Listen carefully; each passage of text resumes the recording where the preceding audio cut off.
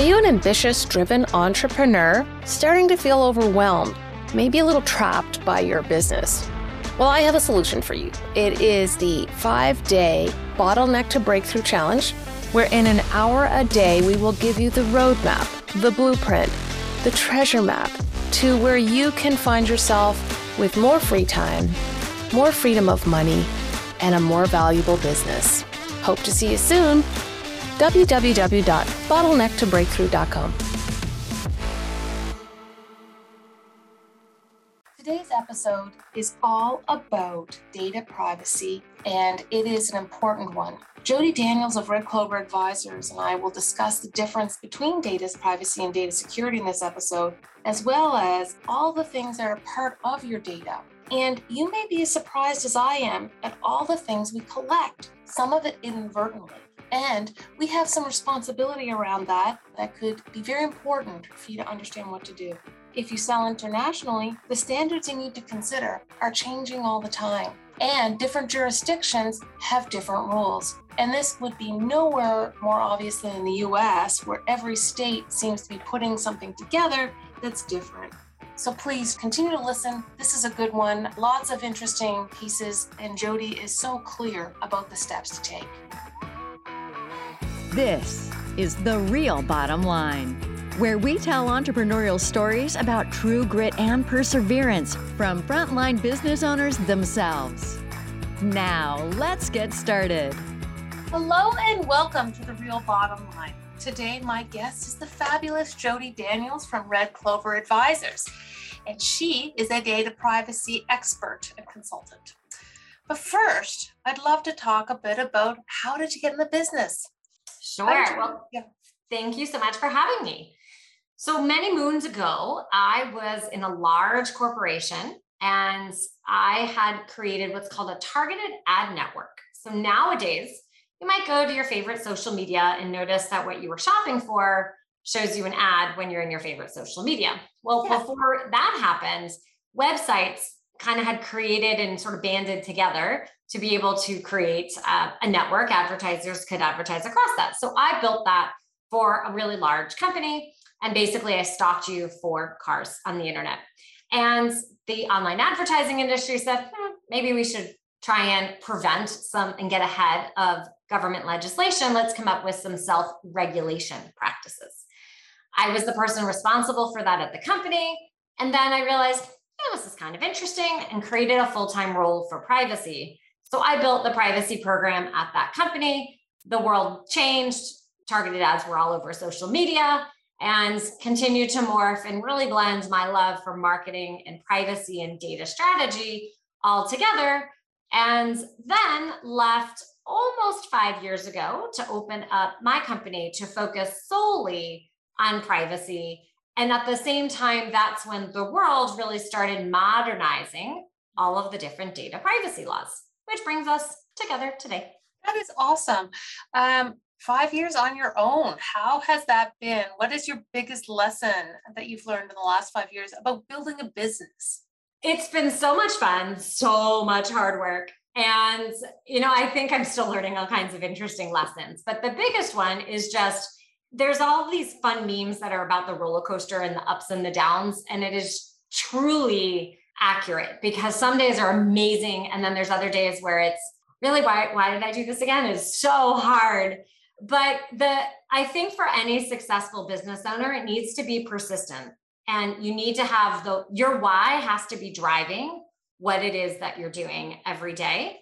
And being flexible and being able to iterate and change and adjust is, to me, both the really cool thing about being a small business, because it doesn't take 400 people to make that decision, and 5 months and 14 meetings. You're like, oh, that's a new tool. Yeah, we should just use that tool. Okay, go get the tool. So, right, you're able to be really quick. And at the same time, you have to be able to do that to be able to kind of keep moving, because where you start your business, hopefully you're growing and changing. And so what you need to continue to grow and morph isn't necessarily what you did at the beginning. And you have to keep evolving. Ceiling of complexity in strategic coach terms. What's holding you back, or you need to conquer changes along the path? Have you noticed that? There's a lot of change for sure. And I think one of the places that I'm still learning is, also as a small business owner, like every dollar is kind of a dollar out of your pocket, like literally. And so you want to be, very prudent with where your dollars are going. So sometimes I find that I'm not making decisions because I'm trying to find the right expert or the right person who can help. And, then it's like and I'm a little bit of an analytical person. So it's sort of that analysis paralysis. And, it's not trying to be frugal. It's just trying to be smart and make sure you really have someone who can actually deliver what they say they're going to. And so then sometimes I don't always do the things that I'd like to do. Well, I like that the decisions aren't based in necessarily being frugal. It's more about making sure you have the right resources at the right time, at the right price, because the right price isn't always the cheapest. Oh, no, it's definitely not. And I think, sometimes earlier on, I probably did pick a lesser expensive option, and it's always not the right option. It's always, you'll have to, and you end up redoing what you did before, and it made sense then. So my dad always used to say, anything can be fixed with money. And that's absolutely true. You just have to always, sometimes if you invest a little bit more at the beginning, you're actually, even though it feels weird and hard, you're going to be better off in the end. I think about a lawyer bill I got way back in the day because I hired an associate, and I got the bill and it said I had 3 itemized lines of where he talked to partners. And I'm like, well, I'll never do that again because I just paid for that guy's education. I would have been much better if I'd gone and paid the extra dollars an hour. It would probably have been cheaper because they've seen it 10 times. They know what to do and they can just do it. Right. Yeah, I'm sure you've seen, I love when people talk about it. And this is true, right? As someone buying services, you have to evaluate that you're buying someone's expertise. So it's not just a by hour type thing, but it's that, I've done that 10 times. So if it takes me 4 seconds to figure that out, but I've done that for 10 years now, compared to someone else where, it took 1 hour, but they had to study it to get to that 1 hour. So it's that whole philosophy of understanding value and what your end goal is, and also looking towards the future. Yeah. And the other thing that I agree with all of those pieces. And I think the other factor is the sophistication of or complexity of the problem you're solving may change that price as well. Absolutely. Yeah. So I am completely and utterly fascinated by data privacy. And in the green room, I said security by mistake. So I'm sure our listeners may do the same thing. So could you define for us the difference, define and compare data privacy and data security? Absolutely. In a very simplistic way, if we think about data in a bucket, security is protecting that data from people who shouldn't have access to it. It could be someone in the organization, only certain people need access to that data. And then it could be bad actors. We don't want that data leaving our organization or going anywhere else. So I need to secure the information. Privacy, on the other hand, is how I'm collecting, using, and sharing that data. So if I have your name and email, I might secure it so that bad actors don't have access to that name and email. But now I might want to use it, and I'm going to send you emails. I might try and target you on a social media app. I might figure out who you are and tie it to the activity that you've done on the site. That is using the information. That's a privacy perspective. So while they go together, kind of imagine even concentric circles with a normal size overlap. Mm-hmm. The security part is a part of privacy, because once data is no longer properly secure and it's been unauthorized access to it, now it's no longer private. So there's that intersection with it. And we have laws that say you have to protect the data. And if you don't, here's what happens. You have to tell me. But the idea of privacy is, well, is it my data or is it the company's data? And how do you, the company, get to use the data that I give you? Do you use it in a way that I think and I'd expect for you to use it? Did you tell me? Did you give me some choices? All of that is privacy. And the modern privacy laws are trying to manage all of that, because we are producing data at a very, very rapid pace. And every company is in the data business, even if you only have name and email. If that's all you have, yay for you. You don't have as much to worry about.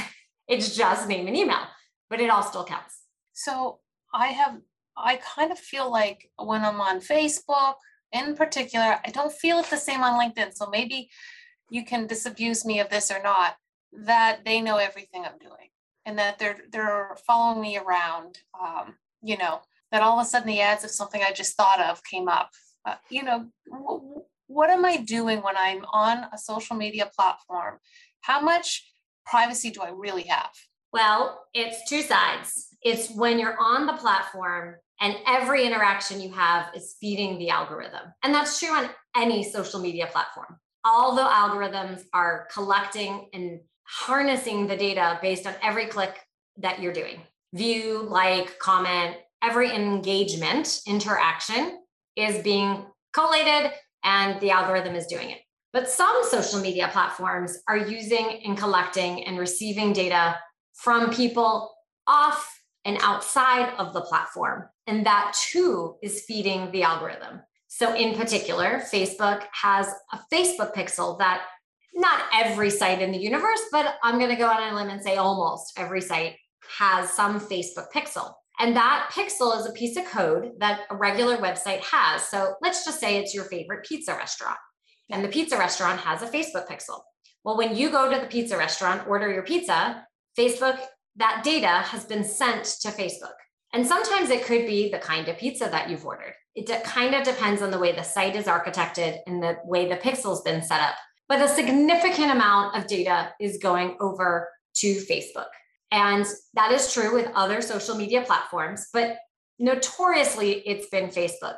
And then they will grab data from other third-party data brokers that are out in the universe, and they're able to share that information.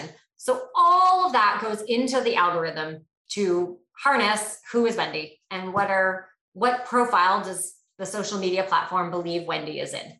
Now, in terms of what you have as choices, there in recent years are many more choices than you had previously.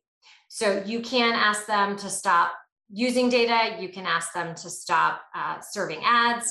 When you go to other websites, you can block the cookies. You can say no to the cookies. You can opt out of the cookies. So you can do some things. It's very challenging to be 100%, but there are some steps that you can do to try and manage / minimize what it has. But it's a little bit of a kind of opt-out approach. Only in some situations and some countries is it more of a only I'll let you in if I trust you. That's more of an opt-in approach. Yeah. Now, for anyone who has an iPhone, many people noticed in the last year plus, where if you had an app that you downloaded to your phone or it was an app that got updated, a pop-up appeared that says, would you like to have tracking on the app? Yes or no? Well, most people pick no. And so all of that data used to feed all of these other social media platforms as well, because there were trackers in the apps. Well, now if you say no trackers, then those social media platforms and others don't receive the information anymore. So you're starting to also see some technology come in play to say, yes, you can collect, no, you can't collect. Did these apps, did they get compensated for my data? Most of them didn't. There could be some for sure that did, but most of them received the benefit of the ads themselves. So it was sort of a quid pro quo. You're going to put this Facebook pixel on your site or other social media pixels on your app or site. You're going to get a really great ad because the more data we have, we feed the algorithm. And that's kind of how the whole thing has snowballed. There are many other companies that were created that would compensate apps and websites. Mm-hmm. You put this pixel here, I'll pay you, and then the company gets, the money, and the website, the website or app would get the money, and the original data collector gets the data. So certainly some of those, you're starting to see a lot less of them. Your business is making a profit. You're growing, but you may still feel like you don't fully have a grasp on how to make the best use of this success. Don't worry, you're not alone. Hi, I'm Wendy Brookhouse, creator of the Total Wealth Accelerator and host of this podcast. I've developed a quick and easy tool that will give you a detailed snapshot of where you're currently at in your business and wealth growth and how you can improve upon it. It's called your Financial Diagnostic Score. It's completely free and you'll instantly get the results. So head over to totalwealthscore.com right now and see where you can focus to grow your wealth. What is driving the concern for privacy? Because obviously this has been around for a long time. I mean, I know I've actually bought things because it showed up in my ad stream enough that I'm like, okay, fine. Yes, I do really want those shoes. What's driving this privacy concern these days? I think it's a couple things. So the idea of this global economy and the way the internet has evolved and morphed, for a very long time, the EU has really been the leader in privacy. They've had data privacy protection laws, but they were done by country, which was very challenging for an organization to figure out, well, which country was which. So they tried to basically create kind of one common theme, which for anyone listening is GDPR, General Data Protection Regulation. It finalized in 2016 with an effective date of 2018. So most people are like, oh, that's only been around for a couple of years, but actually it was passed years before. And if you kind of go backwards, it took years to get it to where it is. The reality is it is a floor for the EU, but other countries can still have their own interpretation. So it's still going through some challenges. But that was basically the first modern wave of new privacy laws. And other countries around the world are starting to emulate that. And then you had, all kinds of companies sort of pushing the envelope and doing things that individuals didn't really love. And they started to question. For example, anyone who might remember the Cambridge Analytica scandal, that really opened up the eyes to people around the world, and especially those in the United States. And very long story and fast forward, it's an interesting way of how the California privacy law was passed. But the California privacy law was passed in June of 2018, and that was on the heels of the end of that scandal's kind of review with an effective date of January 2020. Once California started, which is true for many other laws in California, not just privacy, but many others, you had other states start to follow. And now that's what's happened. And at the time that we're having this conversation, in about 18 months, we will have 5 United States will have a privacy law. And like I said, other countries were also doing this. At the same time, Apple thought, well, I'm really going to look at this from a device perspective and a marketing perspective. And it's really commenting on privacy, and it's using that in its entire marketing activities. You have other browsers that have come on the scene to be privacy forward. So all of that kind of together has made this melting pot of, oh, wait, hold on. There's a lot of data that's going on here. There's been some exposures to how it's been used. Some laws are catching up, and it's kind of creating that groundswell to say, it's time to pay attention to what's happening here. As a business owner, why should I care about privacy? Well, a couple of reasons. First, your customers care. There's all kinds of stats. Some say 1 in 2 people won't buy a product or service over a privacy and security concern. There's 8 in 10 adults feel like companies aren't doing enough with their privacy. They wish that they were doing more with their privacy. It's a nonpartisan issue. Everyone sort of feels like, no, that's my data. So all kinds of stats that sort of show people actually care about this. So if you want to do what your customers care about, you would choose to do privacy. If you're a business owner and want to adhere to laws, that's a good reason to as well. Now, what's interesting is, especially in the United States, those, anyone, and actually let me answer and pause real quickly. So for any of these laws, it's not where the company's based, it's where the customer's based. So you could be listening in Canada, but you serve a US audience, you have to pay attention to the US laws. You could be in the US and you have a customer in the EU, you have to pay attention to the EU law. So in the United States, we take a very small business friendly approach for lots of laws. And many of them, actually, you could be too small as a business, and the law might be, you have to meet big thresholds to have to meet it. So you might say, whoa, I don't have to pay attention. I would caution you for a couple of reasons. One, your customer doesn't know the difference. They don't read laws. So they don't understand, oh, you're small, that doesn't matter. And number 2, I said your customers care about privacy. And number 3, especially if you are a B2B business, often small businesses want to land big companies. Big companies treat little companies the same. And they say, oh, you want to work with me? Wonderful. You need to adhere to X, Y, and Z, which are often dealing with these privacy laws. Right. And from a competitive standpoint, if you're the little person and the big people are paying attention to the privacy law, well, what do you need to do? You need to look like the big people and also be able to say, I'm complying with this privacy law. I care about my customers too. With all these different states passing laws, is that going to add to complexity? Like, or is there one that's like so stringent that, and if you just followed that one, you'll be good everywhere? Yeah, it's the $1 million question, literally, because everyone asks the question. And it's a fair question. It is complex and they're not perfectly lined up. California is probably the strictest in a lot of the categories, but not all of them. And so in some areas, Virginia has some extra requirements that California doesn't. And the same is true for Colorado. For example, Colorado includes nonprofits. The rest of the states don't. California includes employees. The rest of the states don't.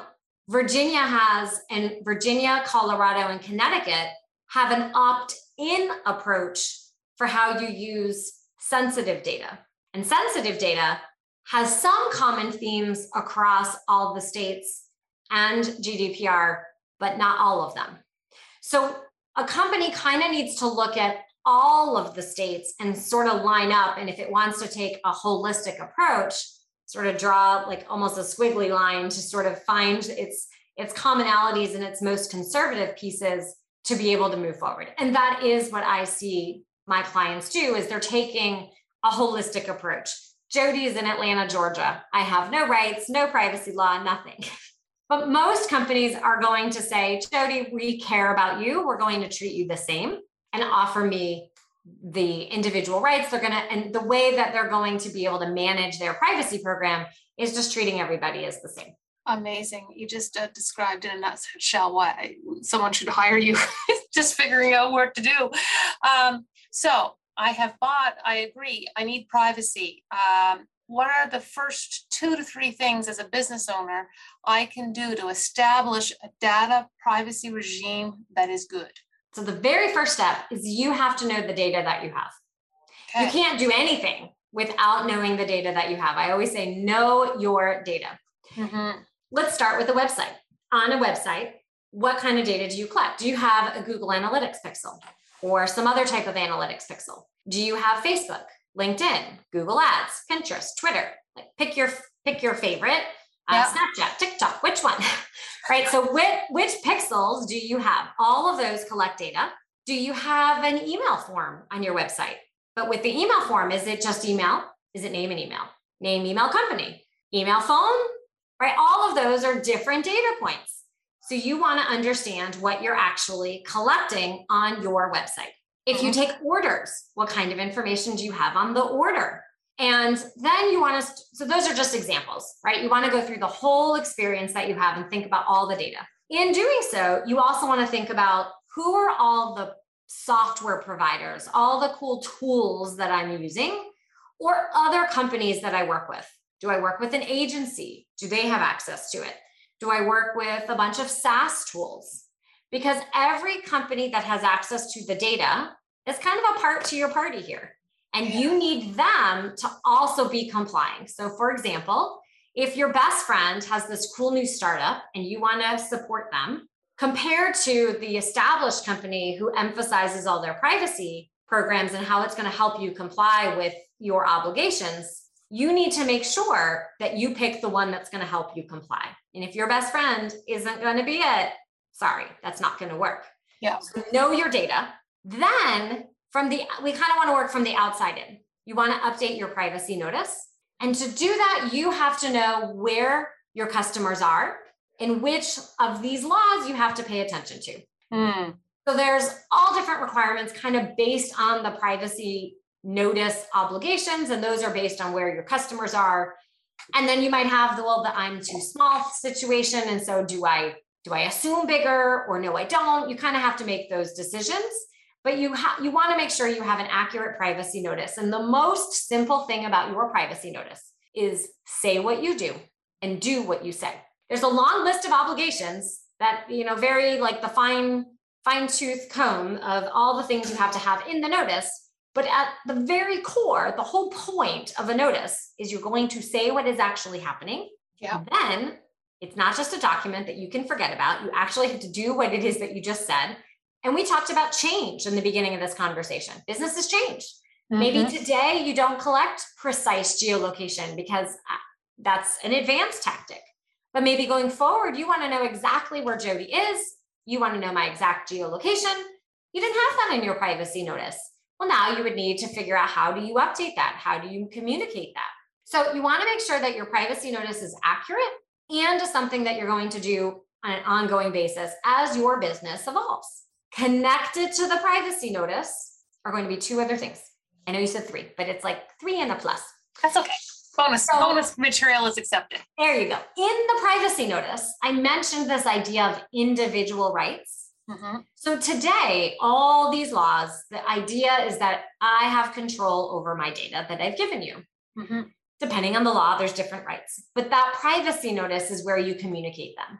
For example, can Jodi access the data that you have on me? Can Jodi ask you to delete the data that you have on me? And how do I do that? So if in your privacy notice you say, well, email me at privacy@awesomecompany.com, when Jodi actually emails you that, you have to then be able to actually do what it is you just said you're going to be able to do. Yeah. So that is a perfect example of not copying someone else's privacy notice because you don't want to have in there something you can't actually do. And then connected is everyone's all about cookies. I need a cookie banner. You might need a cookie banner. It depends on what you're doing and where your customers are. So part of that data inventory exercise is understanding, do you have cookies? And what kind of cookies? And what do you do with them? And where are your customers? Because the cookie banner obligations are different. And you want to find a software tool that will help you manage that and get it set up on the site. Wow. That's so much stuff to do. It feels like in this era of this privacy that it's just good business to do this. When you are looking at this, how much time does it take to do something like this if you're, a medium-sized company on a couple of social platforms, The biggest piece is the foundational work. So there's a little bit of a lift to understand all of the data. That's really where the hardest part is truly identifying all of the data. Now, you're going to want to do that from a privacy perspective. You're going to want to do that from a security perspective, right? We talked about the security piece. You also might realize, I've gone through this exercise. Well, hold on. We have 5 CRMs. Why do we have 5 CRMs? Or I have 3 different tools that are duplicating all of this, because as businesses change, they end up leaving everything in one system and maybe even still paying for it. So the exercise actually might find you some cost savings and might even find you some operational savings. So in terms of the lift, it's hard to quantify in terms of hours or dollars because every organization is just completely unique. But there's a little bit of a lift. This isn't, a full-time job for weeks on end. It's really a part-time activity for anywhere from a month to a couple months. Just kind of depends on the size of your company, how many people, and how complex. Some are super simple and some are a little bit, more involved. But once you get the foundation, the idea is that you then can maintain it. And it's always easier to maintain something than it is to start over. Think about your air conditioner. Do you never service it and then it just breaks and now you have to start all over? Oh, that's a big lift. Or do you maintain it every year? Like you get the big install and then you have it maintained every year. It's the same with your car, right? If it breaks, that's like this whole big hassle and a half. You have to tear it all apart. But if you just maintain it all the time, you're going to be in a much better spot. So it's the same. I could keep going with all kinds of analogies, but it's sort of the same idea. A bit of a lift at the beginning, get it in a great place and build this in to just what you're doing. Oh, we're going to do this great new marketing campaign. Hold on. I got to make sure I look at the privacy notice. Are we good there? And then once a year, just like you review your insurance obligations or your payroll or your employees, you review the privacy notice. I love that. What haven't I asked you about privacy, data privacy, that I should have? Oh, now that's a good question. I would say maybe where it's going. So I think a lot of times people think, and you kind of, we hinted at it in this last discussion, which is, well, how long will it take me and what do I do? And really where the future is privacy. And it is good business to do this. In the United States, we will have 5 states. We have more than 25 that introduced privacy legislation this year. So obviously they didn't all pass, but that's a hint of what's to come. Yeah. There is a federal privacy law that's being considered. Not sure what will happen with that. There is a new federal privacy law introduced in Canada that has high expectations of moving forward.